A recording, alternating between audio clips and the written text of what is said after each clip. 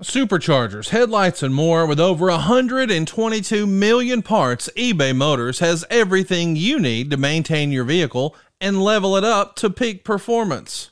And with eBay Guaranteed Fit, your part is guaranteed to fit your ride every time or your money back. Stay on your A game with all the parts you need at the prices you want. It's easy to bring home huge wins. Keep your ride or die alive at ebaymotors.com. Eligible items only. Exclusions apply. See ebaymotors.com. You know, I get the question all the time. Conrad, I know you help people save money and you help people refinance, but could you actually help me buy a house? Yeah, buddy. Come on now. Buyingwithconrad.com is your hookup. And let me give you a heads up. You don't need a huge down payment to buy a house in 2022. In fact, you may not need a down payment at all. There are still loan programs out there that can get you out of your apartment and into a brand new house with no money down. And I know it sounds too good to be true, but buddy, we're doing it pretty routinely. And you don't have to be a veteran, but yeah, we can still help our veterans get into a house with no money down. But more importantly, we're going to help you get on the path to buy a house this year. You see, a lot of times we have these conversations and folks say, well, I've got a little bit of time left on my lease, or I'm not sure exactly when I'll be ready, or how much of a down payment do I need to save up? My advice, don't get ahead of yourself. Let's start the pre-approval process. Let's know what your new house payment could look like. You'll tell us how much down payment you want to have. Maybe the answer is 0. That's cool. And then you'll tell us what you want your monthly payment to be. And then you go shopping for your dream home. But step 1 starts at buywithconrad.com. And hey, did you know that when you go to file your taxes as a homeowner, you're going to get a statement back from your mortgage company that's going to say, hey, you can write off this amount of interest this year. How much of your rent are you writing off this year? None of it. Oh, and by the way, what's your interest rate on your rent? Well, that would be 100%, pal. You know you can do better than 100% interest. That's what rent is. Stop throwing your money away. And by the way, we can even help you get rid of your current house and get into a better house if you already have a house, but you think, you know what? It's time for a new place. We can help you at buywithconrad.com. That's buywithconrad.com, B-U-Y with Conrad.com. NMLS number 65084, equal housing lender. And be sure to ask about our green light underwrite. We can actually get your file completely underwritten, and that allows you to negotiate like a cash buyer at buywithconrad.com.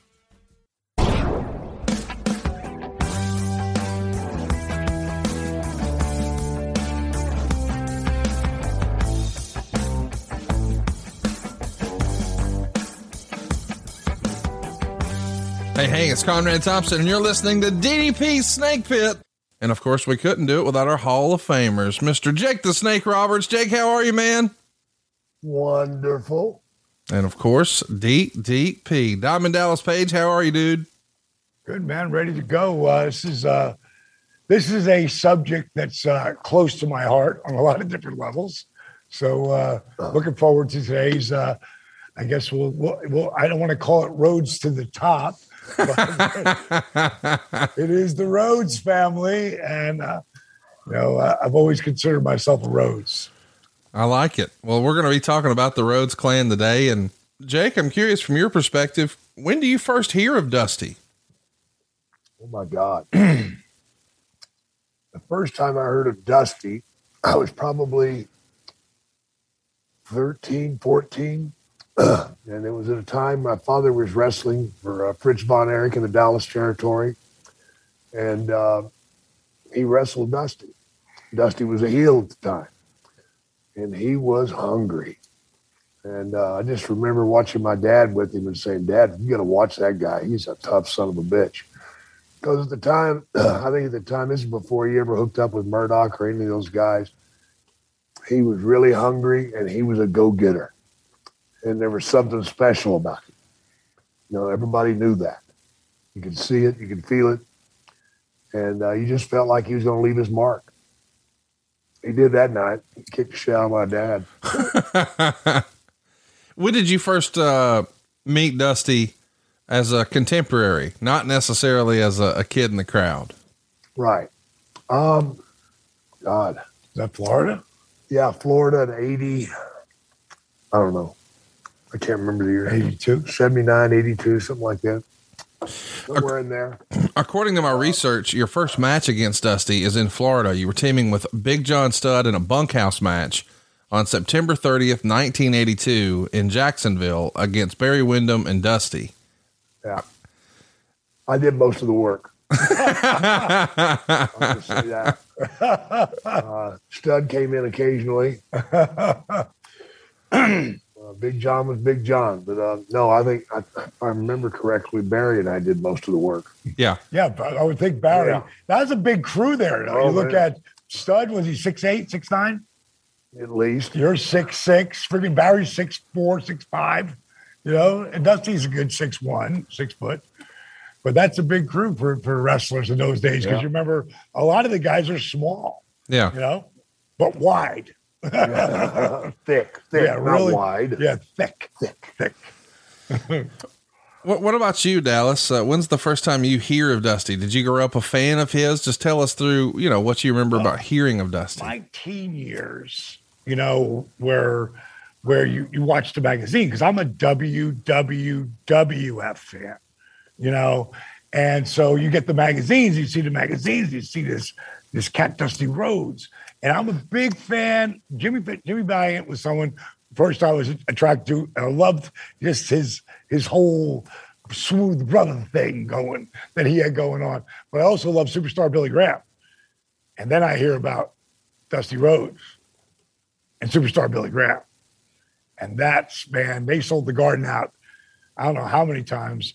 And you see Dust come in, and I'd never really seen a guy who had so more charisma in his pinky than most people, 5 people have. And what he was doing in between it and the way Superstar sold it and the promos.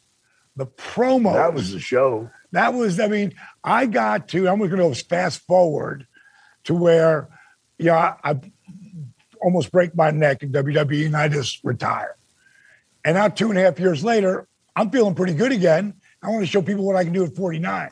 So I call up Dusty, and he says he's got this show he's doing in Arizona.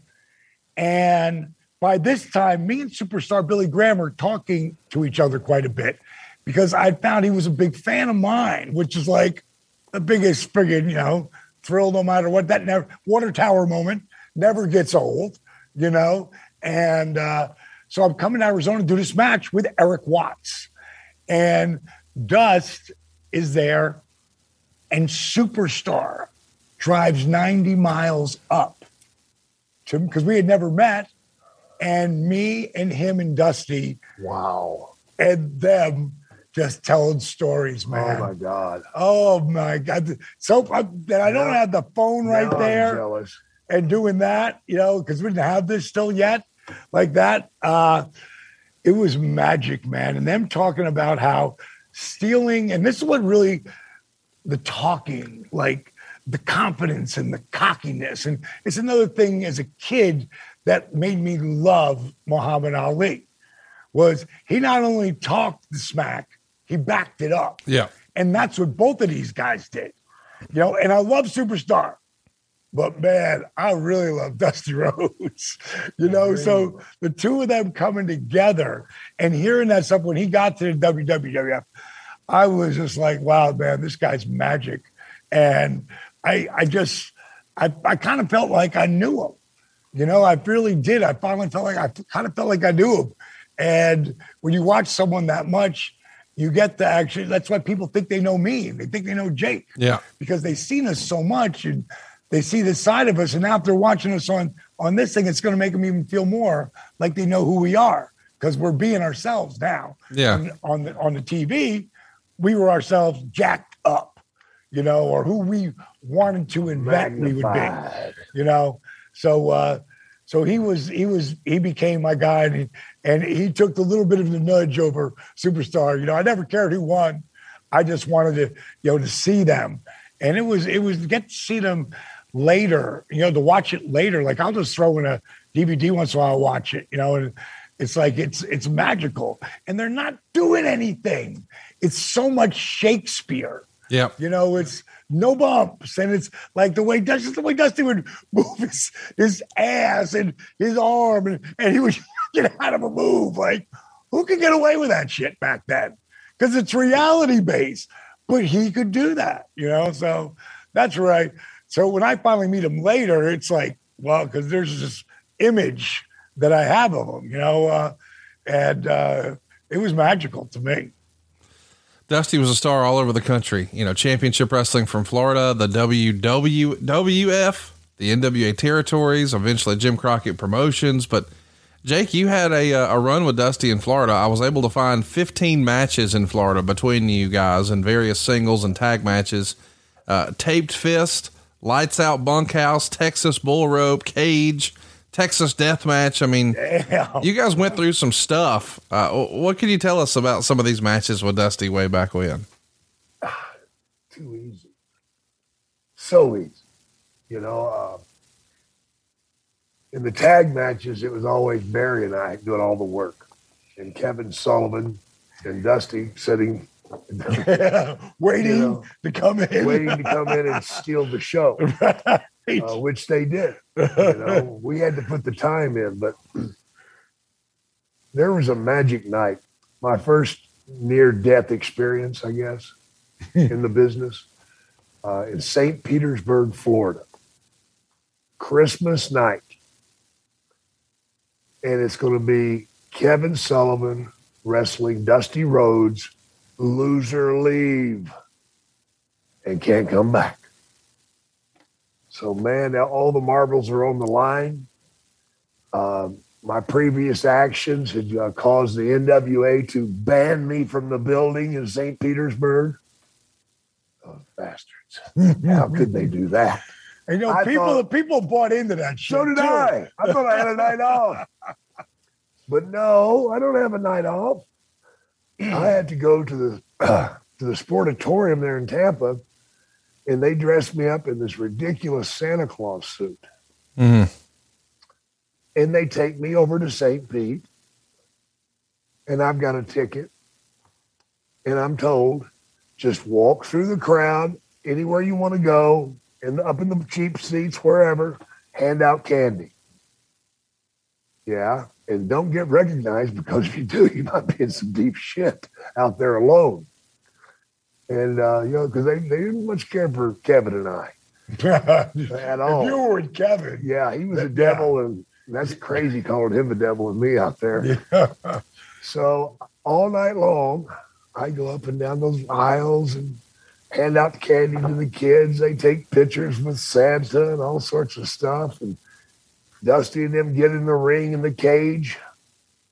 And at the right time, Santa makes it down to the ringside, and he's handing out toys and stuff and candy. And then he steps inside the barricade, and at the right time, slips Kevin Sullivan something. Candy? No. And he hits Dusty with it. Dusty goes down, cover, 1, 2, 3. Now, that's some heat. They had told me in the back, Jake, expect everything to happen. But don't leave the area until Kevin gets out of the cage and you guys come back together. Fight your way back. Okay, I got it. We'll find our way back. Okay. Wait a second, let me just explain something. Let me throw a caveat here. Are there railings back then? Or is it a rope? There was ropes. Right, so anybody can get through. Step right into you, and the rope still got them. I want people to realize that, because they see railings all the time. No. So I'm getting pummeled, punched in the back of the head and shit. And Kevin hadn't even got out of the cage. I'm going, come on, man. Jesus Christ, you're killing me. And I don't know what I was doing, because I was thinking Kevin's going to be a big help. How wrong was I? Well, let me tell you. We made it around the corner. Now we got the straight shot to the back. And I'm getting punched and I'm fighting. And I look, and there's no Kevin around at all. I look up the back. He's in the back already. He ducked down and just ran through him like this. I can't duck down like that. I'm not 5'5". I fought my way back. But anyway, this is a water tower moment for me, because I'm in the locker room and we could hear the people outside chanting, "We want Santa. It's Christmas night," and the police come in and say, "We've never seen anything like this. There's got to be 400 people outside waiting for you." Wow. I'm like, well, they're not going to get what they want, and to hear those people chanting, "We want Santa," and "F you, Santa," and all that stuff. And then to go home that night, and the next day I get up and pick up a Tampa paper and read where 8 Santa Clauses had gotten beat up the night before on the streets. My People gosh. riding around, they say, "Hey, that son of a bitch," and they just go over and pummel the guy, It was a great moment. It's kind of like when you were in Mexico and the cops had to come and escort you out of Mexico. Yeah. That was a little more serious. Yeah. So It was a great time. Wrestling Barry Windham in those years, man. He must have been smooth as silk. Oh, my God. He was great when I wrestled him. We were out there, and it was so much fun. And we were doing 40 minutes a night, man. And it was so much fun doing it, man. And I'll be forever grateful to Barry for what we did together, because we were both really young at the time. And Dusty and Kevin, okay, they had the money spot, but that's all right, man. I just wanted to be part of the show and to be in the ring with Dusty and to just feel him work. He would get so much out of a wiggle. Yeah. It Crazy. was ridiculous. God. There's 3 clotheslines and a pile driver, and Dusty gives a wiggle and gets a pop. Are you kidding me? And it just felt so good, and some of my fondest memories. passion, drive, and patience, the formula for winning championships, is also what keeps your ride or die alive. eBay Motors has everything you need to maintain your vehicle and level it up to peak performance. Superchargers, roof racks, exhaust kits, LED headlights, and more. Whether you're into speed, power, or style, eBay Motors has you covered. With over 122 million parts for your number one ride or die, you'll always find exactly what you're looking for. And with eBay Guaranteed Fit, your part is guaranteed to fit your ride every time, or your money back. Because with eBay Motors, you're burning rubber, not cash. With all the parts you need at the prices you want, it's easy to make your car the MVP and bring home huge wins. Keep your ride or die alive at ebaymotors.com. Eligible items only. Exclusions apply. See ebaymotors.com. By now, you know that everything is crazy overseas, and well, that's created some volatility in the market. We actually saw rates tick down a little bit this week. We don't know how long it'll stay that way. All the experts are predicting that there is going to be a rate hike this month in the month of March. Some are saying 25 basis points. Others are saying 50. What does that mean? It means waiting will cost you money. And by the way, I want to mention this is still a once-in-a-lifetime opportunity just based on your real estate values. You see, all of a sudden your house is worth considerably more than it was just a couple of years ago. And as a result, you can use that newfound equity to change your life. We're routinely helping our podcast listeners take their 30-year loan and pay it off in half the time. And how can they afford to do that without their payments going sky high? We get rid of all their other debt. And I mean it. As a heads up, what would you do if you had no credit card debt? Just like that, it was all paid off. How much easier would life be if those car payments, whoop, they're out of here, no more car payments. That is the story that we're able to help our friends and family with at SaveWithConrad.com. You see, the interest you pay on your credit cards, not tax deductible, and sky high. The interest you pay on your car loans, buddy, where is that going? What if we could restructure all of your debt, use some of this newfound equity, and at the same time get you out of debt faster? You see, what we're talking about is reducing the time on your mortgage. Yes, we're going to get you a great rate, but if you're in a 30-year loan, think about what your life looks like 30 years from now. Man, life gets a lot easier when you're completely debt-free, and that's what we want to help you do. And by the way, you don't need perfect credit or money out of your pocket. And oh, as a heads up, if you've been thinking, hey man, I like my house, but my kitchen's kind of outdated. What if we could get you the cash you need to turn your average kitchen into something your wife loves, and it wouldn't change your monthly payment at all? Why wouldn't you do that? You see, you'd be reinvesting back in your own property. That's going to make your house worth even more. And oh yeah, you can do it with cheaper monthly payments at SaveWithConrad.com. Now I know it sounds too good to be true, but I want you to go check out our reviews for yourself. See what some of our new family members are saying at ConradReviews.com. You'll see there we've got over 1,000 verified reviews. Our average rating is 4.72. And if we were a restaurant with 1,000 reviews and a 4.72 rating, I know where you're eating dinner, and I know where you need to do your next loan. It's SaveWithConrad.com. NMLS number 65084, equal housing lender. Oh, and did I mention no house payments for 2 months? That's SaveWithConrad.com.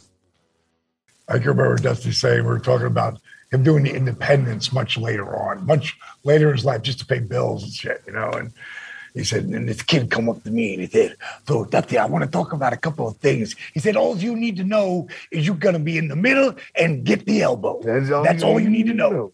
Talk to you out there. Yeah, he laid that elbow up, and your job's to run into it. Yeah. He didn't even move. Find it. Just turn it. Find it. Yeah. That's the old brother love thing. He would tell Bruce, find it, baby. And just great stuff. But, at this point, this is early 80s. So this is before Jake the Snake is even a thing. Right. This is, I don't mean for this to sound the way it does, but this is just Jake Roberts. This is pre the explosion of Vince McMahon's, vision. And you're in there with one of the headline acts across the country. What, if anything, are you able to learn from Dusty during that time? Oh, I learned way too much from Dusty, man. God. He just taught you how to take your time and how to get the most out of the littlest things. Guys have it wrong, man. It's the little things that really matter. The big things, we've seen it. But the little things that pull the fans closer to you and make them a part of you, that's what really counts, and timing. His sense of timing was just off the charts. And of course, getting stuff from Eddie Graham certainly didn't hurt. Yeah, that was his guy. Yeah. He would talk about that all the time. Yeah, Eddie Graham was such a mind. I mean, he may lay out a spot for you that'll be 15 minutes long, and but each spot meant something. And if you missed one of them, it's like a domino effect to the rest of the spots. They're not going to fall in the right place. And that's what it taught me, to do the fine tuning stuff, do the complete act, not just the big parts, because completion of the thing and the build, it's sort of like making love to a woman. Hopefully you won't start off with your best move. A lot of guys do, I hear. They do, boy, I guess. I don't understand that. Me either. I want that slow build. And I want all the pops along the way. Oh, yeah. Just a thumb shot away. Just keep rolling. But no, he taught you to get the most of it. And I think it was a night off. You looked forward to it so much that when it really happened, afterwards you're like, fuck, we didn't do anything. Mm. There were no cuts, bruises, or nothing, and yet we tore the house down, so to speak. The people were mesmerized by what he did. And it's just amazing. Jake, you've told us before that you never turned heel until you went to Florida. Right. And sometimes, in MMA, they say styles make fights. I think in wrestling, it's personalities. And we've heard from a booking standpoint, you kind of take a sheet of paper, draw a line in the middle. Here's my baby faces. Here's my heels. Well, if Dusty's on the baby face side, being on the heel side ain't that bad now, right? I mean, that gives you a lot of opportunity. You want to be the top one, Yeah. And if you can't be Dusty, you want to wrestle Dusty. Right. That's it. That's the money spot. That's the fun spot. And you're going to learn, and that's what I was about then, was learning. Terry Funk came in a few times those years. And wow, it just blew my mind what he could do, with the simplest of things, with the facial looks, and they all meant something. And it's almost like you could read his face and know what he was going to do. Oh my God, here he comes. You know what I mean? Because you just seen. It's like a great actor who's not saying anything, but their eyes say everything. Yeah. You know, you can see the pictures in their eyes. It's just like Terry Funk is a great example. Oh God, and him and Dusty, fucking that was magic.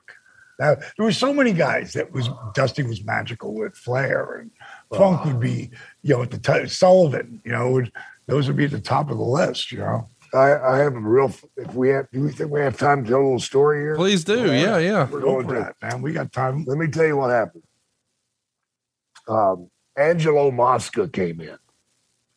Now, I don't know if you've ever been around Angelo, but Angelo was not a nice man. He wanted to prick you and then pick at the sore, just aggravation shit. Of course, he played football for Notre Dame, an All-American, and offensive guard, I think, or maybe tackle. I can't remember. But anyway, he's supposed to be some badass. Well, he gets in the car with Terry and I, and we got a 90-mile trip back to Tampa from Orlando.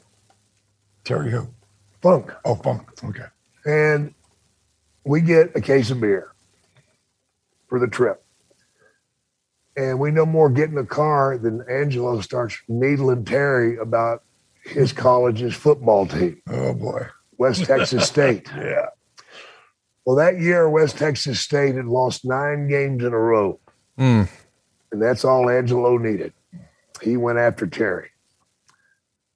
And he kept talking shit. And Terry's like, come on, Angelo, that's enough. That's good. I can't just stop it. You're starting to piss me off, Angelo.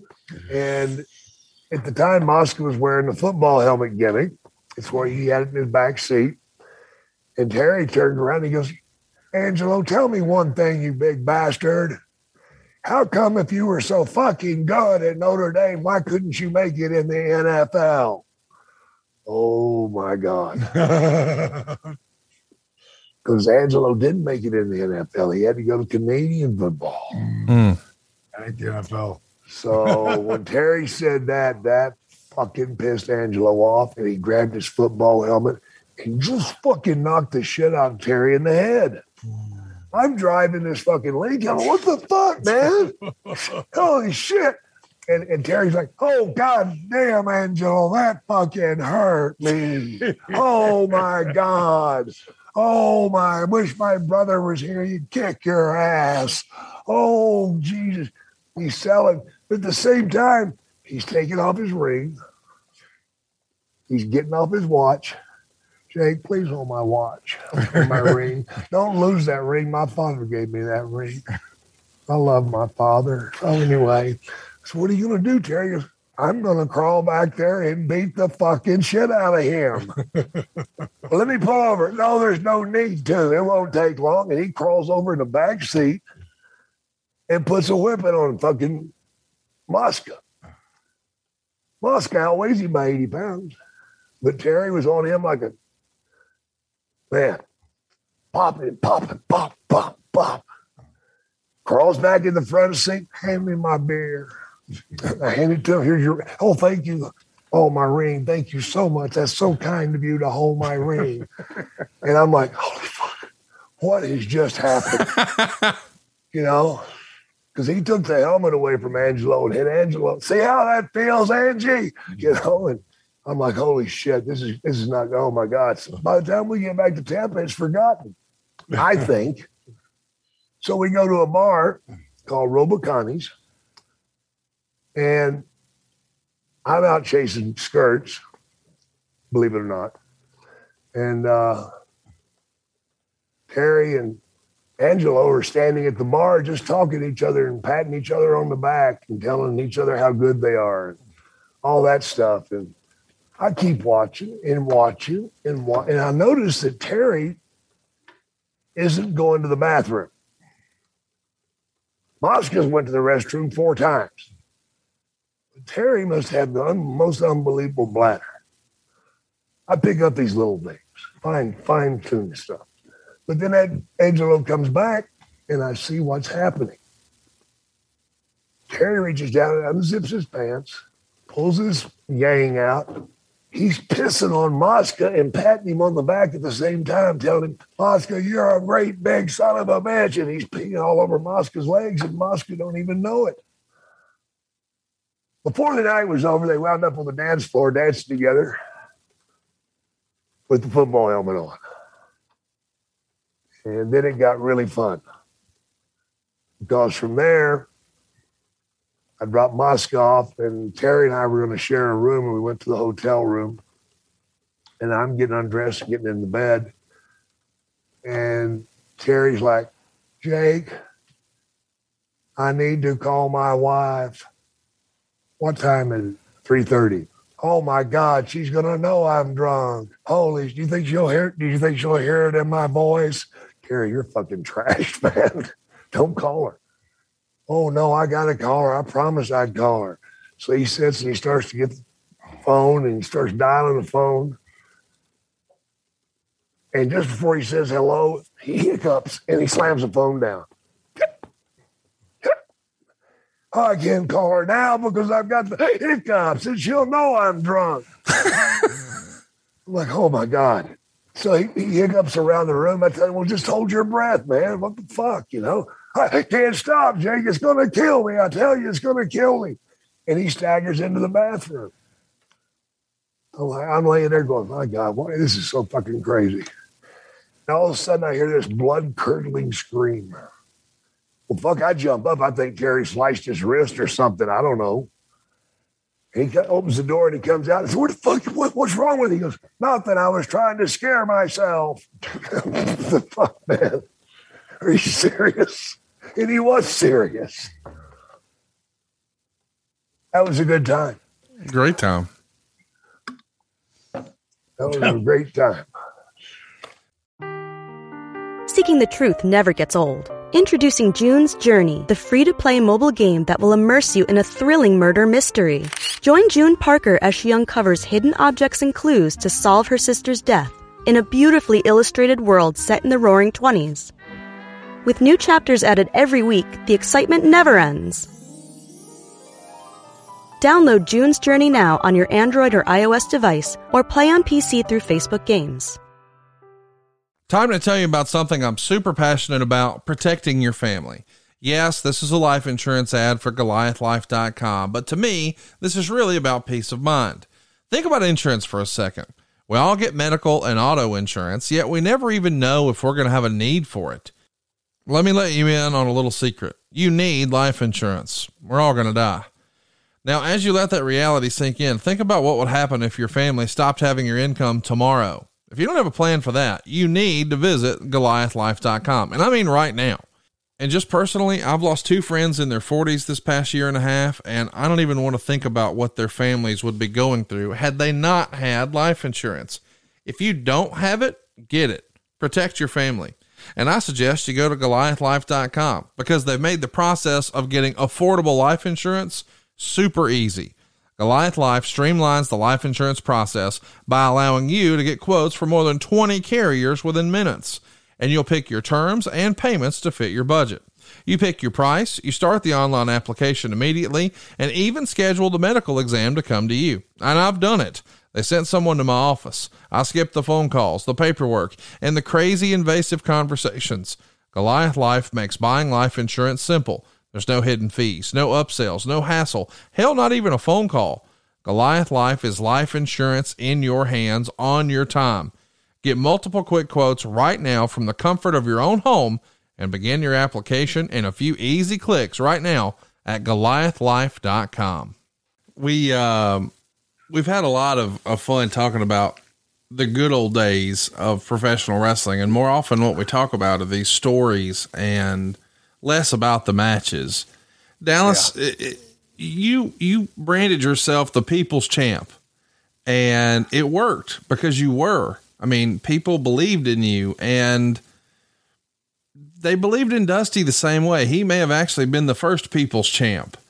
How can you explain his charisma to a wrestling audience, DDP? I'm curious because, you know, we hear a lot of times, hey, I don't know what it is, but that guy has it. Well, whatever it was dripping off of Dusty. Can you try to contextualize his wrestling charisma or charisma to a wrestling audience? Good luck. Yeah, not really. But what I can say is commitment. Yeah. When you've got the commitment, and it goes from acting to what we do, because this is a form of acting. And and a lot of times when you're like someone like Dusty or Jake, or myself, sometimes you're just ripping, because you're in that moment of that interview, and you could, just like I do when I'm talking, I'm making a point, and then I go to the left, to the right, come back to the point. Dusty had just such a way of making you feel what he felt. And he had fun while he's doing it. And that, I think, is the biggest thing, especially if you're a character like Dusty Rhodes was. He's having fun with it. Dusty once told me, and Cody and I were talking about this the other day, that, he wanted to die in the ring. Like, his life would have been complete because that's what he loved. And when he was out there and he was cutting those promos and would get people emotionally involved, and he could take it really high, or he could come down low where Jake was, and then he could take it right back up high again. The thing was, he was having so much fun while he was doing it. Sometimes he'd crack himself up, in the middle of stuff. And again, that's what people love. They love that the person's really invested in it because they want to believe, especially in his day. What Jake came up through and everything, people wanted to believe. And they wanted to live their life vicariously through you. And that's another part of the charisma that people get attached to, because you're doing what they want to do. And they don't think they'll ever be able to do it. And it's that old line of, you think you can and you think you can't, you're right. Henry Ford said that. Yep. What the hell did he ever do? It's like, when it comes down to it, he just had so much of it because he believed he was Elvis. And I would always say he's a combination of John Wayne meets Elvis. And he would call himself Elvis. With Ollie mixed in. And all of it. It was a little piece of everybody. And he made his own Dusty Rhodes. And again, I remember in that the very famous promo, God, what the hell is the name of it? My hand on your hand. And what is the name of it? Hard Times. Hard times. I ain't got a pretty body, and I'm a little bit fat, but I'm a bad man. Whatever he said along that line. Because he exposed, like, no, I ain't got the best body, and I may shake my booty. And he would shake it, and people would pop. Loved it. They loved it. And The Rock with I never dubbed myself the People's Champion. It was Mike Tenay and Tony Schiavone who did that. But Rock took that and he took it to a different spot. But he also had the People's Elbow. That's American Dream. The People's Eyebrow. Yeah, the People's Eyebrow. Jake Roberts. It's like he took all the best things of all the guys that came before him. Mm-hmm. And he did it at a great level. Look at him today. Talk about a guy with it factor. He's the biggest star in the world. And to me, it's the greatest compliment in the world that one of our guys, who's been to the top of the ladder, is the biggest star in the world. And now John Cena's killing it, and Batista's killing it. Yeah. My show out there on Netflix, Guardians of Justice, getting really great reviews, from people. Look out, it's coming. It's it's super cool just to be involved in that group of guys, that are out there making things happen in this world. But it starts with that it factor, and we all watch Dusty. So we all took something from Dusty, all of us, I've always said there's nothing new anymore. So you got to know where to steal your shit. And make it your own. Absolutely. That promo, the Hard Times thing, what I liked about that. Fell off. Say again? What I liked about that Dusty promo that you were talking about, the Hard Times, is he preemptively overcame the objections for his success.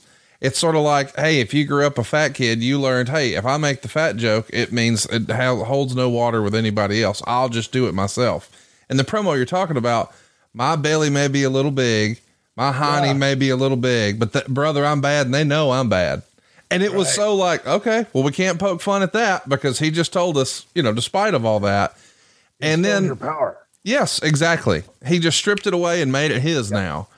And Dusty was so fascinating because he had this incredible ability to perform in front of the camera, but really create magic behind the camera. And of course, when he leaves Jim Crockett Promotions and he tries to do his own thing in Florida, which we've touched on before with you, Dallas, in the past, he winds up going to the WWF. And it's funny how so many of these characters run parallel with you guys. Jake, you may not even realize this, but Dusty's first match back with Vince was May 29th, 1989, Montreal, Quebec. And he's going to be taking on Ted DiBiase. You were advertised to take on Ted DiBiase. You were not on that match. Instead, it wound up being Dusty Rhodes. That to me is just fascinating to think that Dusty's first match back is substituting Jake Roberts. How about that? Well, I was trying to give the kid a break. I made everybody laugh here. I was probably institutionalized at the time, more than likely. Okay. Chat me up about your perspective, Jake, because you had known Dusty, the megastar, pre-WWF, but you had also known that he had been in a bitter war because you were on Vince's side of that war when it was the WWF versus Jim Crockett Promotions. Now he comes north. And a lot of people over the years have said, the polka dots were a rib. Oh, sapphire. Waiting, brother. Okay, tell me about it. The were waiting, and they were waiting for Dusty to fail. Okay. And for me, it was fun because I knew one thing for damn sure. He ain't fucking failing nothing. Right. You can dress him up in polka dots if you want. They swerved Dusty. He was supposed to have had a couple of hot blondes take him to the ring. Oh. Instead, they give him a short little black lady, and they made it work. Yeah. Got it over, man. They got that shit over, man. But I knew that was going to happen. So I'm sitting back going, yeah, go ahead and talk shit, guys. You watch this motherfucker fly by you. And that's what he did. He flew right back to the top. Dressed him up in polka dots and shit and put him out there in an impossible situation. He's going to do a wiggle. He's going to do a twist. And he's doing a little plumber's son bullshit. And everybody's going to jump on board. And by God, that's what happened. And it was so good for me because I knew that Vince, in his cruel ways, he wants to see you fail. He wants to humiliate you. And he couldn't do that to Dusty. And he couldn't do it to me. So you felt like it was a rib for sure. Oh, it was. Yeah. No doubt. You don't put polka dots on John Wayne meets Elvis. No. You just don't. But again, he got it over. Made it happen. And the fans who saw it, they loved it. Yeah. So maybe inside Vince got a little bit of genius on that side of it. You know what I mean? Well, part of it's rib. I'm just saying what it is because someone else can get it over, And what was really interesting is right before that, I was working with Dusty in Florida Championship Wrestling. That's how I met him. I got a call from Mike Graham, and I had strep throat and I was supposed to leave get up at 6 o'clock because I had an 8 o'clock flight for AWA. And it was the only time I'd ever gone up there. It was like a Friday night for a weekend show. I would normally come in and do one taping for AWA and do 4 shows. And that they had a whole month that would be on ESPN.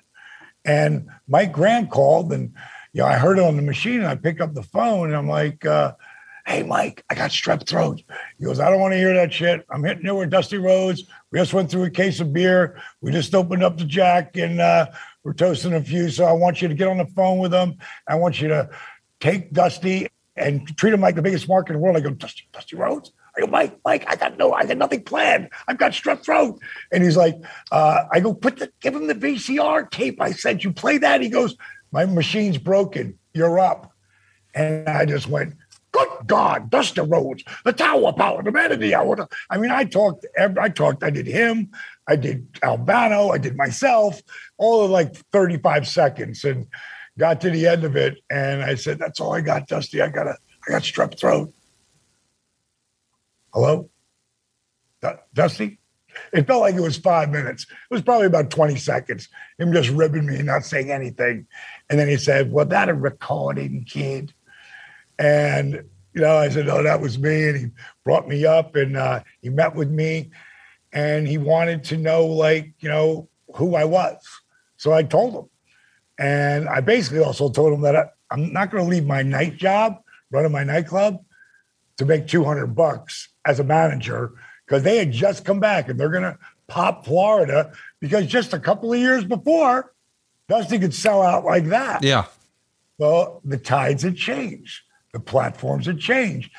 And we never really got that back.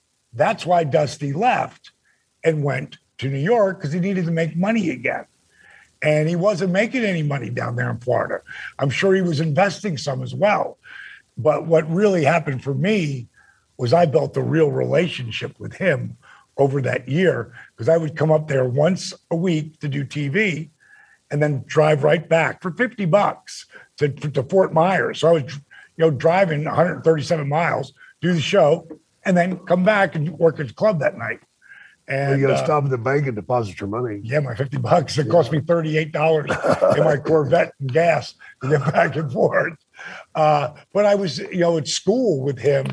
And then I would come up on Thursdays and I would get in the ring once in a while just to see what the bumps felt like, so I could really talk about it, as a color commentator, because that's what he put me on, as a color commentator. And in the beginning, I was like, Dusty, I don't want to say I can't do something, but I don't know a wrist lock for a wristwatch. I don't see how I could really add there. And he was like, "Don't worry about it, kid. Gordon Foley gonna walk you through it all." So I got to work with the dean, and I was there for 2.5 years. Dusty was there for about a year, and then he left and did the polka dot thing, and eventually he came back to WCW. And because we had a relationship that was really strong, I could call him and he'd call me back. Mainly because of Cody's mom, Michelle. She would make sure that he called me back. And, we'd always talk. We had a relationship and, eventually brought me in, WCW. I don't mean to backtrack, but I am curious, Jake. I mean, you didn't even hesitate when I said, "Do you think the polka dots were a rib?" You're like, "Oh, yeah." But at the same time, before you got there was once upon a time that Jake the Snake Roberts would have never dreamed of wearing lime neon pants and carrying a damn. I'm scared of snakes. That feels like a rib. Wait, I'm scared of snakes. I ain't carrying that. I ain't putting me in pink tights. I ain't doing that. That's a rib, but you got it over, and Dusty got it over. I think it went back to marketing. I mean, Coco Beware, when he's in Memphis, he ain't bringing out a fucking bird, but he knew we got to have something to sell to kids. We need gimmicks. And he brought these big colors, and he made Big Bubba, the badass who just mean mugged Dusty with a wooden chair still around his neck. No, now you're a corrections officer. What? But somehow it worked. So I'm not sold on it being a rib. I think the rib is on the fans who think it was a rib to me, because you made pink tights work and carrying a snake work, and Coco made a damn bird work. So yeah, Dusty can make polka dots work. Rooster. Yeah. Okay. Well, there are exceptions, I guess. Okay. And let's not forget the great big turkey egg, gobbledygooker. Well, that wasn't on. That was Hector. He was trying. Now listen, I get that didn't work, but if you go back in time, like the Philly Fanatic is still over like Rover. Like there is something to a mascot to keep the crowd going and get the little kids excited. Sure. And I get that. And WCW tried Wildcat Willie, but we don't shit on that one. We do the gobbledygooker, but it's the same thing. We need a mascot. So I get it. But the polka dots, I'm not sure was a rib. Like you were just automatic. Okay. I believe you. You were there. I got to believe it was a rib, but also, and not to agree with Jake here, but I believe it was a rib, but let's see, again, it's another way for us to create something that's a different. I mean, that action figure today, action figure, that's like $1,500. Yeah. If you can find that action figure. Yeah. From the old school days. So if you got it at home, that's worth a lot of money. Over my shoulder. There it is. Those are Dusty's polka dot boots that he wore in the WWF. That was my first introduction to Dusty. I loved that version of Dusty as a kid. I had that action figure. I bought it in Boaz, Alabama. I remember it because it was like, oh my God, here it is. because I dug it. So I, at the time, would have never assumed, I didn't know what a rib was back then besides the one at Applebee's, but you know what I mean? I just would have never imagined it was a rib. And then I get a little older and everybody's like, oh, it wasn't supposed to work. And I'm thinking, they got dudes bringing snakes and bulldogs and birds to the ring, and that's a rib? Hell, put me in polka dots. I don't want the snake. Yeah, no shit. I get it. And again, like I said, well, I didn't say I don't agree with Jake. And part of it, me says, well, maybe you thought it would, it would have been marketing. Yeah. Because everything was in marketing. And maybe it wasn't even Vince's idea. Maybe it was someone who came from marketing and said, why don't we do this? Right. But when you got to do and cleaning toilets and shit, that, the plumber's son thing, it only went so far to me.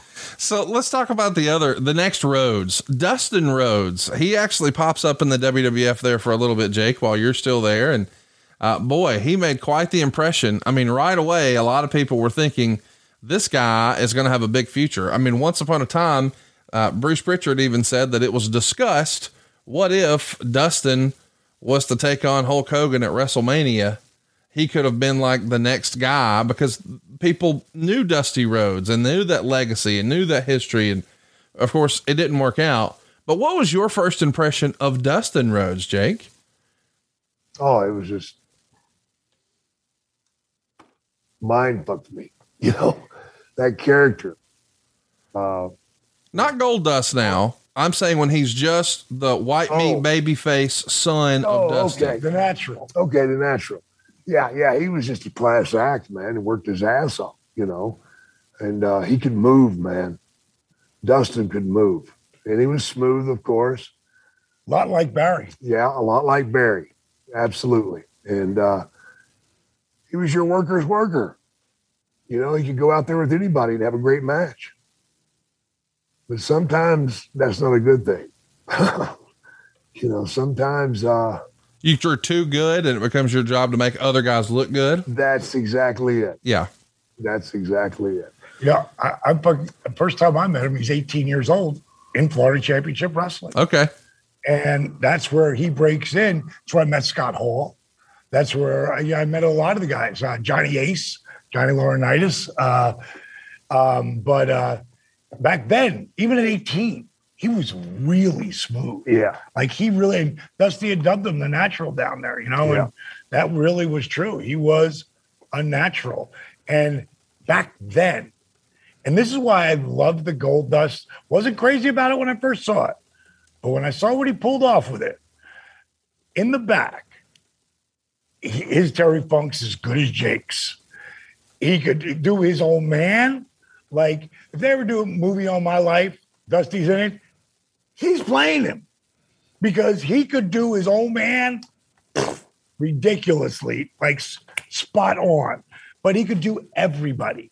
He could do everybody's personality in the back. He was unbelievable. So talent still is. Yeah, but that's why I love, when we get the Gold Dust was that reason, because he was magic. Afford Anything talks about how to avoid common pitfalls, how to refine your mental models, and how to think about how to think. Paula, while certainly you can mess up on $1 million a year, it is far less likely than it is on $30,000 a year. Right. I would meet wonderful people that were struggling with a budget that was super tight. It was 100% you need to make more money. Make smarter choices and build a better life. Afford Anything, wherever you listen. Science tells us the best way to achieve and maintain consistent deep sleep is by lowering our core body temperature. You see, temperature-controlled sleep repairs our muscles after a hard day's work, and it improves our cognitive function, so you always start your day feeling sharp and alert. Chili Sleep makes customizable, climate-controlled sleep solutions that help you improve your entire well-being. Chili Sleep makes the Uller, that's the one I have, and the Cube Sleep System.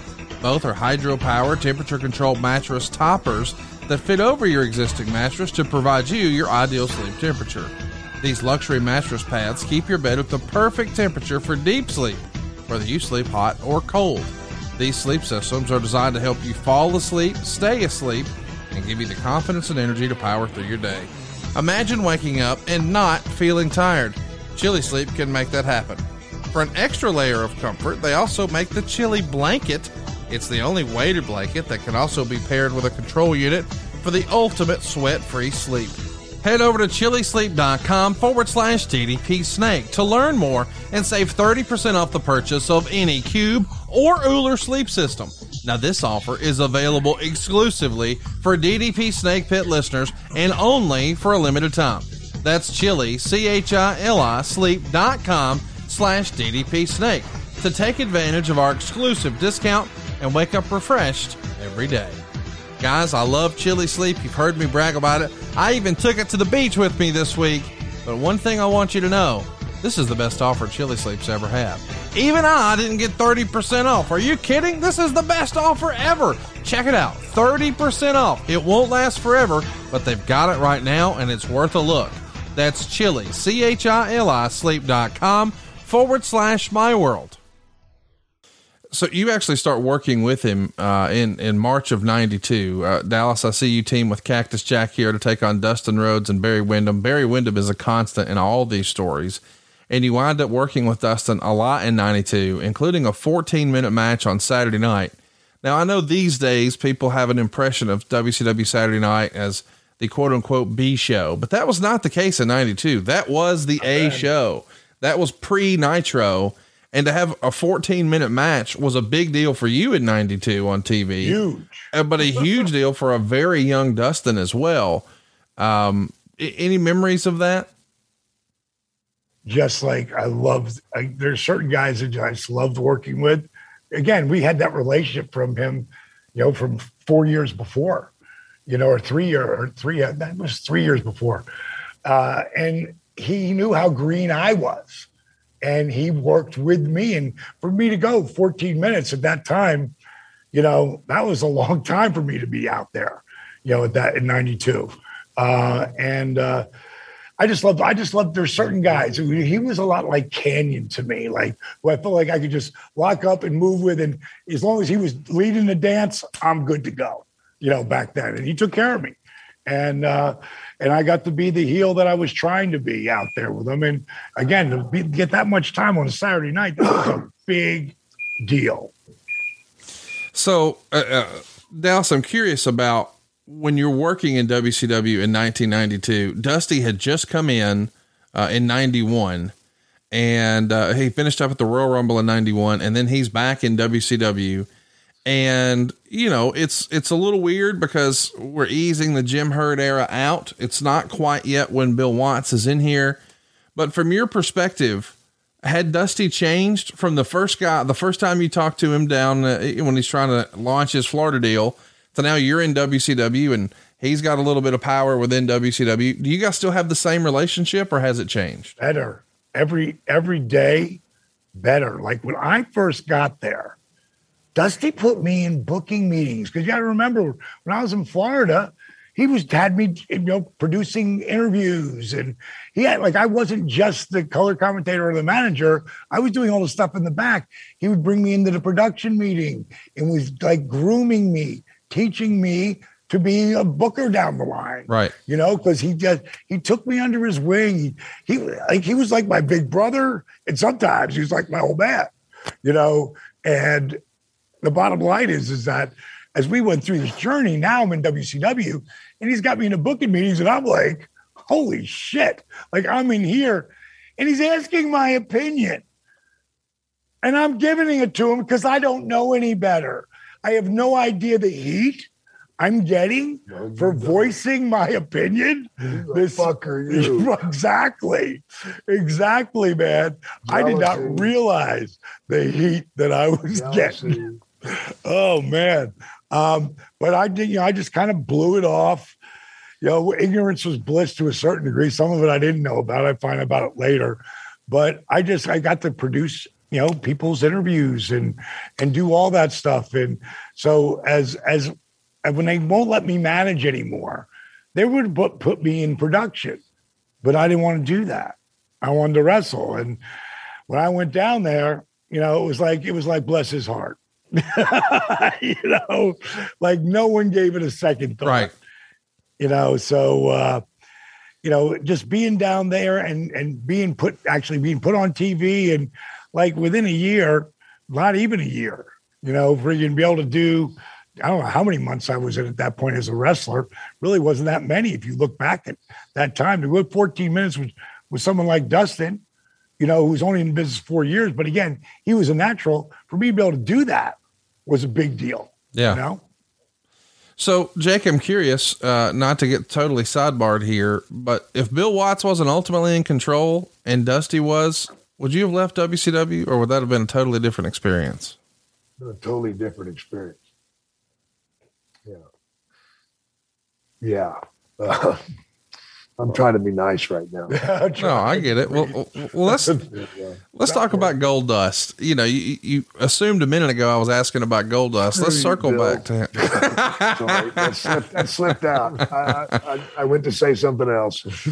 What did you think of Goldust? I mean, you have explored some different characters and maybe the darker side. I love that character.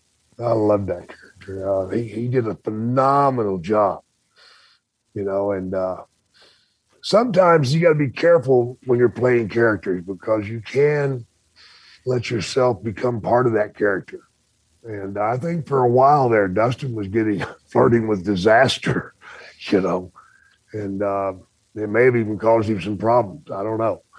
But that character was done so well. He carried it off, not just to hear, but to hear. And just, it was mesmerizing for me just to watch. And it was a tough time in the beginning to do that. Oh, God. In the beginning, really tough time. But he, again. Yeah, he kissed Ahmed Johnson. Dude. That's a tough time. He was committed at a different level. Yeah. He was going to make it work to beyond all expectations. I think Pat Patterson and stuff, they were working with that, and it was a great idea. I mean, just, at the time, Vince loved vignettes, man. He loved to make them vignettes because you could explore a character in them, and that's what he did. He used the vignettes to get Goldust started, and people loved the fact that it was the natural becoming Goldust. The fans did. They thought that was very interesting. And what happened and all the bullshit that went around, man, at the time. There were people talking rumors of Dusty and Dustin had gotten into a fight. No, it's just crazy shit. That he was doing this to slap his dad in the face and all this crap, man, that flew around at the time. So that's not true. They just did a character, man, and they went with it. Let's face it, you want to get to the big show and a guy offers you, you're going to carry a snake and wear lime green and purple tights. Damn right I am. I'm not John Wayne yet, and I can't tell you what I will and won't do. But when you're given that opportunity, you've got to take your tools and go to work. Because the bottom line is you still got to work at it. And you got to make it believable. You got to make the people believe that that's who you believe you are. Right.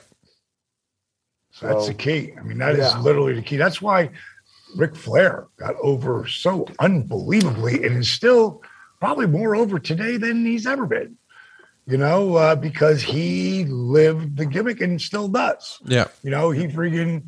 He's so loved by so many people. When you can say, give me 2 claps and a Ric Flair. Woo! When you got teammates doing that who didn't watch him wrestle, they just know who he was. Yeah. And caught pieces of it, so that's called living it, man, and making people get behind it. So Dallas, I asked Jake earlier if he thought the polka dots were a rib. Was the Goldust character a rib? No, I don't really think so. In the beginning, I kind of did a little bit because of the Stardust. I kind of did a little bit. But then I saw the commitment that not only Dustin was putting in, but Vince was putting in. Yeah. When he gets behind something, that's a lot of money spent. That's not a rip, and again, I think Vince in the beginning giving you that when you started to spend the money and do the vignettes the way they do it, the way they set that was the smartest way to bring everybody in. I don't know why that ever changed anywhere about anything, because that was just a really great way to build. People caring or wondering or interest in the character. Intro. And he put that in. And then Dustin went out there and was committed to it, like I said earlier, and like really committed to it. And that's a redneck cowboy. Like that's who he is. But he can play that character. Like I told you in the back, he could be anybody. Mm-hmm. He could play anybody. So he'd been doing that for so long. So what is he going to do? He's going to go out there and quote things from different movies? He's going to nail it because that was his commitment that he put into it. And then I realized that's not, this is not a rip at all. It's like Vince is really pushing this. And it got pushed to a point to where, well, I can't remember what pulled it back, but it was something that had to do with, I can't remember at the time, to be perfectly honest, but it got a hell of a run. And today, if he showed up there, place to go crazy. Yeah. Yeah. And that's what you really know. Because I was with Hulk before he went out in where were we in? I want to say it was Montreal. And it was the first time he had been coming back with the NWO thing, to WWF or WWE, still WWF at the time. But he has second guessing. Elvis Presley second guessed himself. But, I know no matter what now, if I walk out on an AEW, I don't care what arena I'm in, I'm going to get that reaction. He's going to get that reaction. Goldust is going to get that reaction. Cody's going to, I don't know about that there.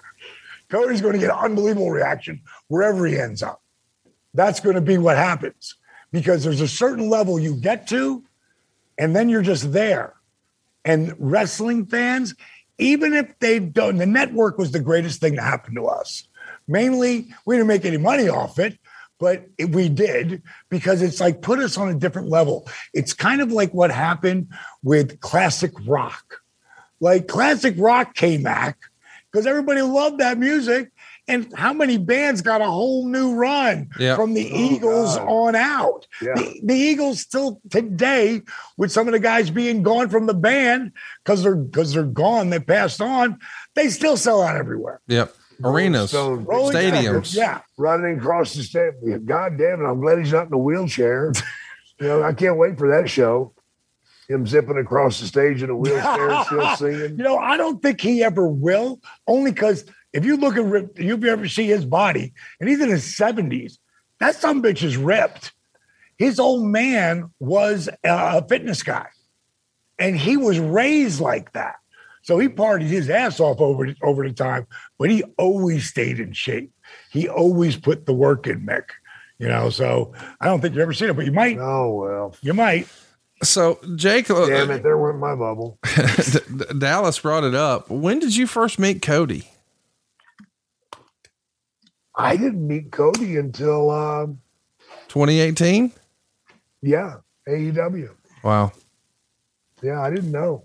I mean, I'd seen bits here and there. I'd seen him as Stardust, and I remember seeing him with a horrible mustache. Dashing. That was the worst mustache I've ever seen. It just didn't work for him. That porn mustache did not work for him. I'll tell you what does, though. I just saw him the other day, and he's got the mustache with like a scraggly goatee. A goatee, yeah. Looks really cool. It looks, I forgot to tell him that, but it looks really good on him. I hope he keeps it wherever he goes. So you have a different relationship with Cody, though, Dallas. When did you first meet Cody? Oh, God. Probably when he was about 10. Yeah. And one of his favorite stories is he comes downstairs. It's August, and he comes downstairs. He's 12 years old, and he hears me and his old man laughing. And when he gets to the bottom of the stairs, we're both smoking cigars, and I've got that coyote jacket on. It's 90 degrees outside. But you're cool. But Dusty had just given me that coat. And I love that coat, man, because I seen him in Magnum in a picture of them guys wearing it.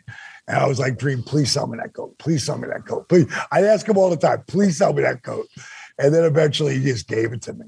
And it was it was magic. That was a great day. Because what I would do is come over and we'd always, spend time together every couple of months and we talk about, and I will remember at that point, I want to say that was around me and Johnny B. Bad time. We had gone through that little run that we did. And he was like, he couldn't believe, because he wasn't in power at that time. And he was taken out, like say Eric Bischoff's like, sent him out the pasture, which meant that I love Dusty. And I think he's really a genius, but not the genius I want right now. Consolari, they're still going to pay him because they don't want Vince to take him. And then he'll come up with something that friggin' shifts the tide, or puts anything more on them. But so it gave him so much more time for me. I could call Dusty any time. And so there was a lot of times where I was seriously frustrated, man. And I told this story a lot, but because it's a Rhodes episode, I got to tell it. There was one time where I was so pissed off and aggravated about the booking committee not giving me the opportunity, to give me, and I didn't expect to be the world champion. I didn't expect to be a Hall of Famer. I wanted, like Jake's spot that Jake had and Rick Rude had was when they came out there, I don't give a shit if it's Hulk Hogan or who is out there. You did not know who was going to win. That was that element of doubt of not knowing, as opposed to, we know who's going over here. Right. And that's really all I really wanted at that time. And I said, Dusty, I know I'm never going to be you or Rick or Hulk. I know I'm never going to be the world champion, but those sons of Betty went, Dennis, enough. What did you just say? Now I feel kind of stupid, like I say, well, Dusty, I know I'm never going to be you or Rick. No, D, what did you say after that? I said, well, I know I'm never going to be the world champion. He said, then what the fuck are you doing it for? Dallas, he was pissed. He said, if you don't think as hard as you work, as far as you've come, if you don't think you're going to be the world champion, you need to get the fuck out of our business right now. And I normally say hell there, but this is our show. And I say exactly what he really said, because he was mad. And I felt like he just reached through the phone and bitch slapped me, man. And, he kept rolling. And he was mad. And I can't tell you a thing he said after that, but I tell you exactly what I did. And it was a pad next to the phone. And I pulled that pad over and I wrote on it, I will be the world champion in 5 years or less. And it was 4 years, 4 months, and 14 days when I step in the ring in a 4-way dance with Rick and Hulk and the franchise, the Stinger. And I'm telling that story on Cameo for people who want to be inspired. It's like, believe in yourself. You have, because Dusty, that's what that was all about. Dusty telling me, you have to believe. If you don't believe, no one will believe. You can't believe. And he said the same thing to me before, but this was a moment that it's so crazy when I do those cameos. One day I'm doing them and I realize, oh my God. I said to him 4 years, 4 months, and 14 days earlier, I know I'm never going to be Rick. I know I'm never going to be Hulk. I know I'm never going to be you. Yet 4 years, 4 months, and 14 days later, I step in the ring with Rick and Hulk. And Dusty's not wrestling anymore. Oh, so let's replace him with the franchise. The Stinger. And Randy Savage. They're all in there. And with Randy you. Savage as the guest referee. Yeah. That was the beginning. I always tell people about manifesting dreams into reality. This is something I thought about. I'll tell you every day from that day forward. And that was my focus on top of focuses. And it was because of what Dusty said to me and made me believe in myself more. That's the power that the dream had with me. Just like he has had the same power. So we can't talk about the Rhodes story and not talk about, what Dusty did outside of the ring after his in-ring days were up. Of course, he was critical in helping getting over the NWO angle for WCW on commentary, but then behind the scenes, boy, he really took developmental under his wing. And there's so many stars that we see on TV today who grew up as quote unquote one of Dusty's kids in their formative years in wrestling. And then man, it doesn't feel like it, but I guess it was almost 7 years ago. We lost Dusty Rhodes. What a blow that was to professional wrestling, because you just assume, or you hope, in your mind, that a guy and a character and a persona like this, Dusty, will live forever. And, I guess he will now through Cody and Dustin, but what did Dusty's passing mean to you, Dallas?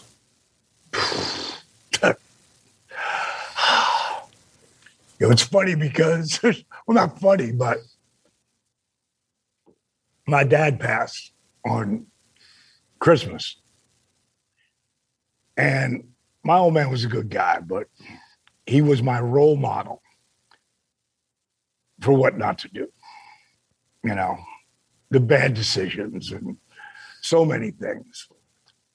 And it hurt, of course, anybody's parents. But when Dusty went, it was way bigger than that to me. And it was like you pulled the rug out. And I was 7 years, we still feel it. And I was in the airport and I heard that.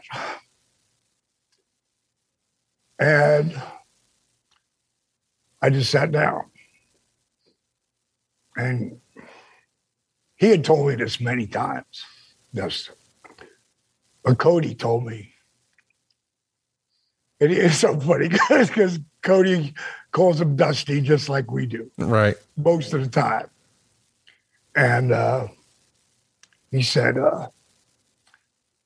my dad wanted you, he said, Dusty wanted you to know that he had 5 friends. You could count them on one hand. And there are guys who have fallen off that list and been able to pop back up again. He said, some never come back up. He said, Dallas has never been off that list. And I know because he had said it to me in real life. But to hear Cody say it, super special. Yeah. So it meant a lot, And I knew he was not in good shape. And Jake was going to induct me because I went into the Hall of Fame, or the Circle of the Ring Circle of Honor for which was a huge Cauliflower Alley club. That was the first guys to induct me. It really meant a lot, and got the call from those guys. And I was going to be the first guy that was going to go in as not just first they told me as the humanitarian award. And they're really putting that over. And at some point I go, what about my wrestling? He goes, oh no, you're going in for that too. Because I've always, I've known that, I knew a long time ago that eventually what I'm doing today is going to overshadow my wrestling career. And, I was like, I would love to go to the humanitarian, but I was really happy that they were going to put me in for the wrestling too. And Jake was going to do the humanitarian, and Dusty was going to do the wrestler. And I got a call from Shelly, and she was like, he wants to be there, but, he can't. I was like, no worries, because I knew he wanted to be there, but he couldn't. And I knew it wasn't going to be long. So I was like, at least a little prepared. Dallas, the Rhodes family really, really well. Let's go back a few years. Let's not talk about present day. It is what it is. It'll all play out how it does, but how proud would Dusty have been at Cody helping create AEW and just the phenomenon that was All In. And then, man, the snowball just got bigger and bigger. And then this new company, I can't imagine how proud Dusty would have been. I can't even imagine. And he would have been there through all of it too, And one of the things that was really important to Cody, because our relationship, it started when he was 12, 13, 14. I'll never forget when he was 14 years old. And I said, so, I always called him Young Buck back then. Always. Just really weird. I know because of what ended up happening. But back then, I always used to call him Young Buck. And Dusty had asked me to come in because he coached with Cody and football and, whatever he was doing, Dusty was there. And I said, so Young Buck, I was at Dusty's turnbuckle place getting ready to get in the ring. I don't want to say it's around the time I was going to WWE. And I just wanted to get in the ring and start, knock some rust off. And I said, so when you let's start football? I said, I'm not playing this year. I'm going to focus on wrestling. I go, what? You love football. What do you mean you're not playing football? I said, yeah, I'm really want to focus on wrestling next year. Not this year, but next year, my junior year, I'm going to win the state championship. I was like, wow, that's a bold statement. And he said, yeah, well, I'm going to put the work in. I said, that's what it's going to take. And then at some point I leave and I go to LA his junior year and I hear that, he's 11-0. So I call him up. Hey, Young Buck, blah, blah, blah. How you doing? Good. Oh man, great. Doing great. And, 11-0. And I call him at 20-0 and 30-0. And I'm 30-0. I say to him, Young Buck, how you doing? Oh my God, D, you just don't know. I mean, I just did a whole thing on, on ESPN News, and they're doing an article with me and my dad, blah, blah, blah. I go, well, calm down, Young Buck. I might have an idea. I think I was a 3-time world champion. He goes, oh, come on, D. I don't mean that. I don't mean like that. I go, listen, I'm just busting your chops. I go, just keep your feet on the ground, man. Because down the line, right now you got bullseye on your back. 30-0, I'll tell you what, you get to the state championships, you get to state finals, I'll be there. He's like, seriously? You'll come back from LA? I said, I'll be there. Bottom line is I booked my ticket right then. Right. Got there, watched him go 48-0 and win state championship. So the next year, he's 12-0 and then he loses. And I call him up. I know already, hey, Young Buck, how you doing? Oh, Dallas, I lost. I fucking lost. I go, thank God. What? What would you say that for? I go, Cody, you think you learn from winning? You don't learn shit from winning. You learn from losing, falling down, making mistakes. I go, let me ask you a question. Would you rather have met this guy in the quarterfinals, been 44-0, and he beat you then? Hell no. I go, exactly. I said, what did you learn from this? And he told me. And one of the things that he would learn over the course of this next state championship run, nobody wanted to get pinned by Cody Rhodes. Right. So that's all they cared about. They didn't care about points. They didn't care about shit. They just weren't getting pinned. And once he realized that, he'd take him down, he'd ride him, and he'd get up and let him up. And then he'd take him down and ride him, and then he'd let him up. By the third or fourth down, they're gassed. And he'd pin him. Boom, done. So I said, this kid, he thinks he beat you. He don't know you. I said, just keep doing what you're doing. Everything's going to work out. I'll see you at the state finals. And went all the way through it. I got there. He faced that kid in the finals and ate him alive. Awesome. And because he won his state championship, I flew him out to LA to stay with me for a week. And over that week, I took him to Rob Zombie's party.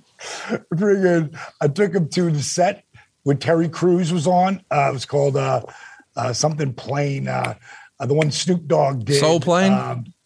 What's it called? Soul Plane? Yeah, right. Yeah. It was that, and I introduced him to Terry Crews. We took pictures of him and one of the actresses there, and I told him, I said, keep an eye on this guy. He's going to be huge. Look at Terry Crews today. Yeah, one of the biggest stars in the world, can do anything. The bottom line is, when he left Vince, and when he was at WWE, and I don't know what he was making there. But that spot he was in, knowing the business, I'm saying it's worth probably $500,000, $450,000, $500,000 a year, somewhere around there. He left that money because he believed in himself that much. Yeah. And for him to have done that, and we followed him all the way through here. He came here. We did interviews with him. We followed him. I said, listen, let me just start filming you. My guys, they love you. They will film you, cost you nothing. You just, let's make some videos around what you're doing. And then the whole all-in thing happened. Dusty he would have been, I just can't even imagine. I really can't even imagine how light on his feet he would have been, and just walking on air, watching Cody do what he did, it was pretty amazing.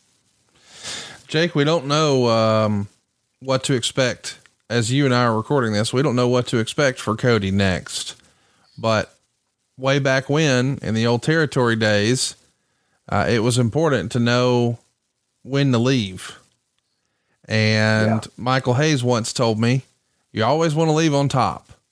And I was curious why he would say that. Like, to me, no, you want to ride it all the way out. And he cut me off and he said, no, you always want to make sure you've got a place to come back to. And Absolutely. That was some old school thinking that I hadn't quite wrapped my head around.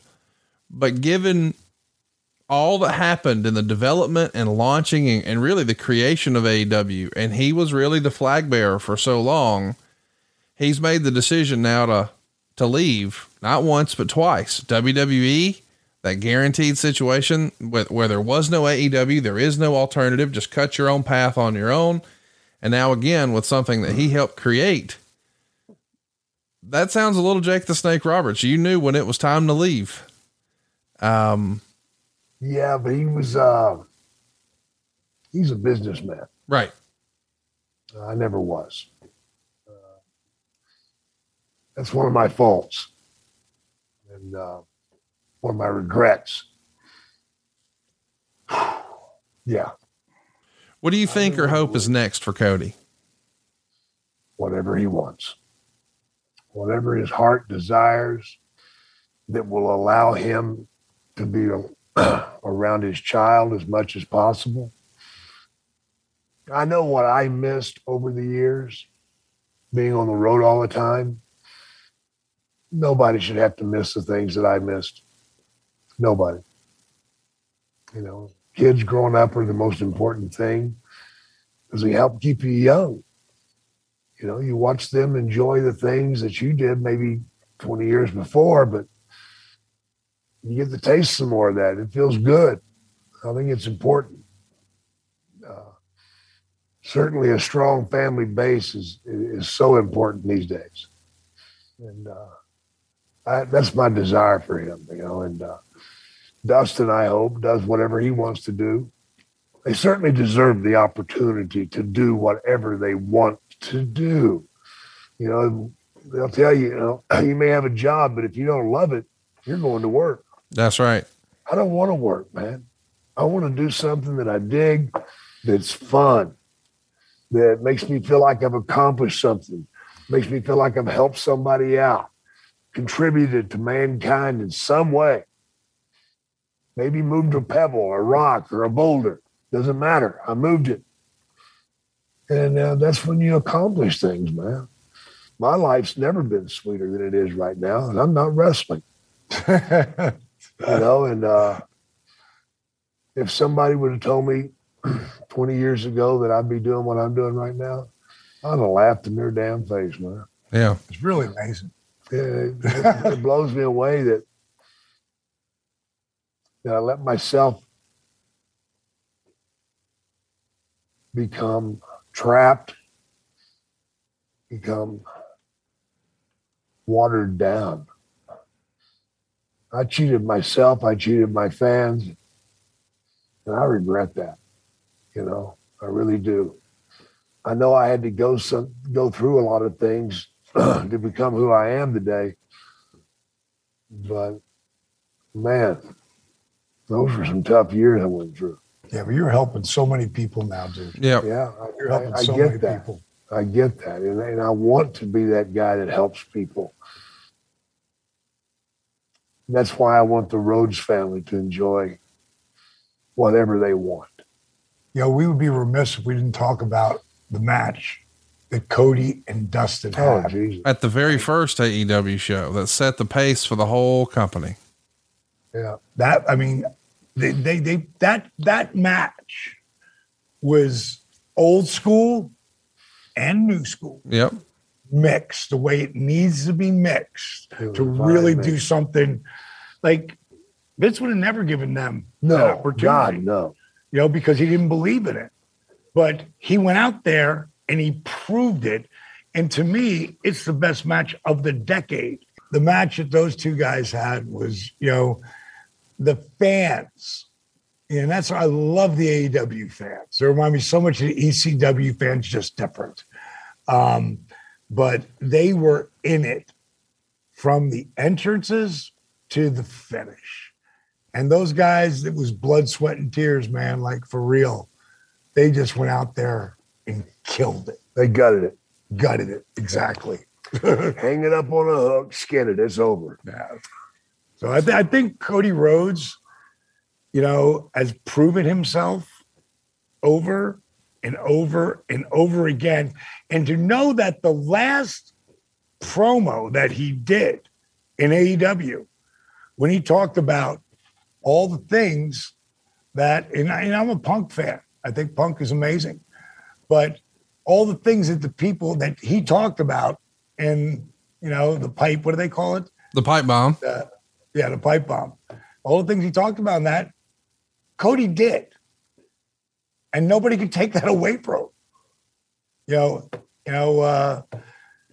Wherever he goes and whatever he does, you know, it'll be the best for his family, and it will be something that, you know, I trust will satisfy him in his journey, because he doesn't want to do this forever. Yeah. You know, he doesn't want to do this like me flying off the top turnbuckle at 63.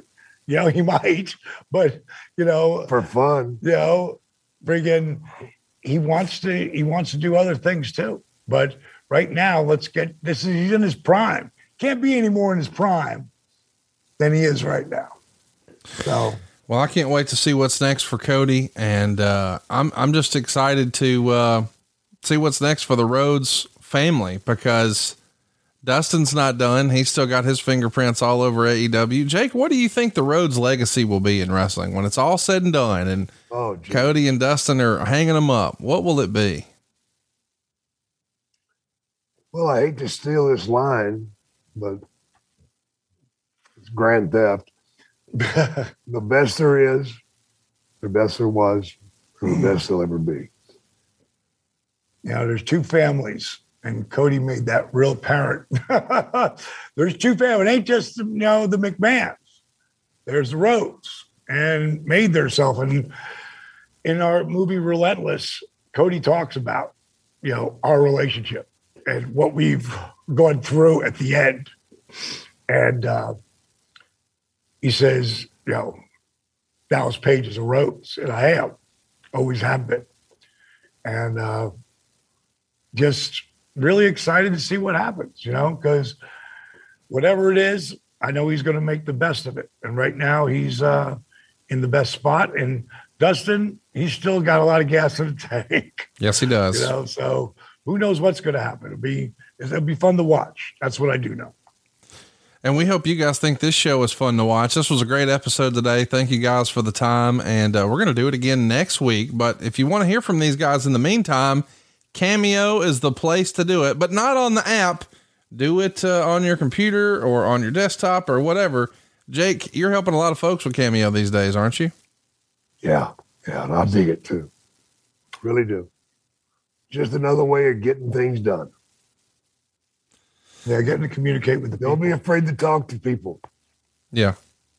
Yeah, man. It's really like one-on-one stuff. Reach out and help somebody. That's the whole thing. All right, boys. Check it out. Cameo.com. See you next week right here on DDP Snake Pit.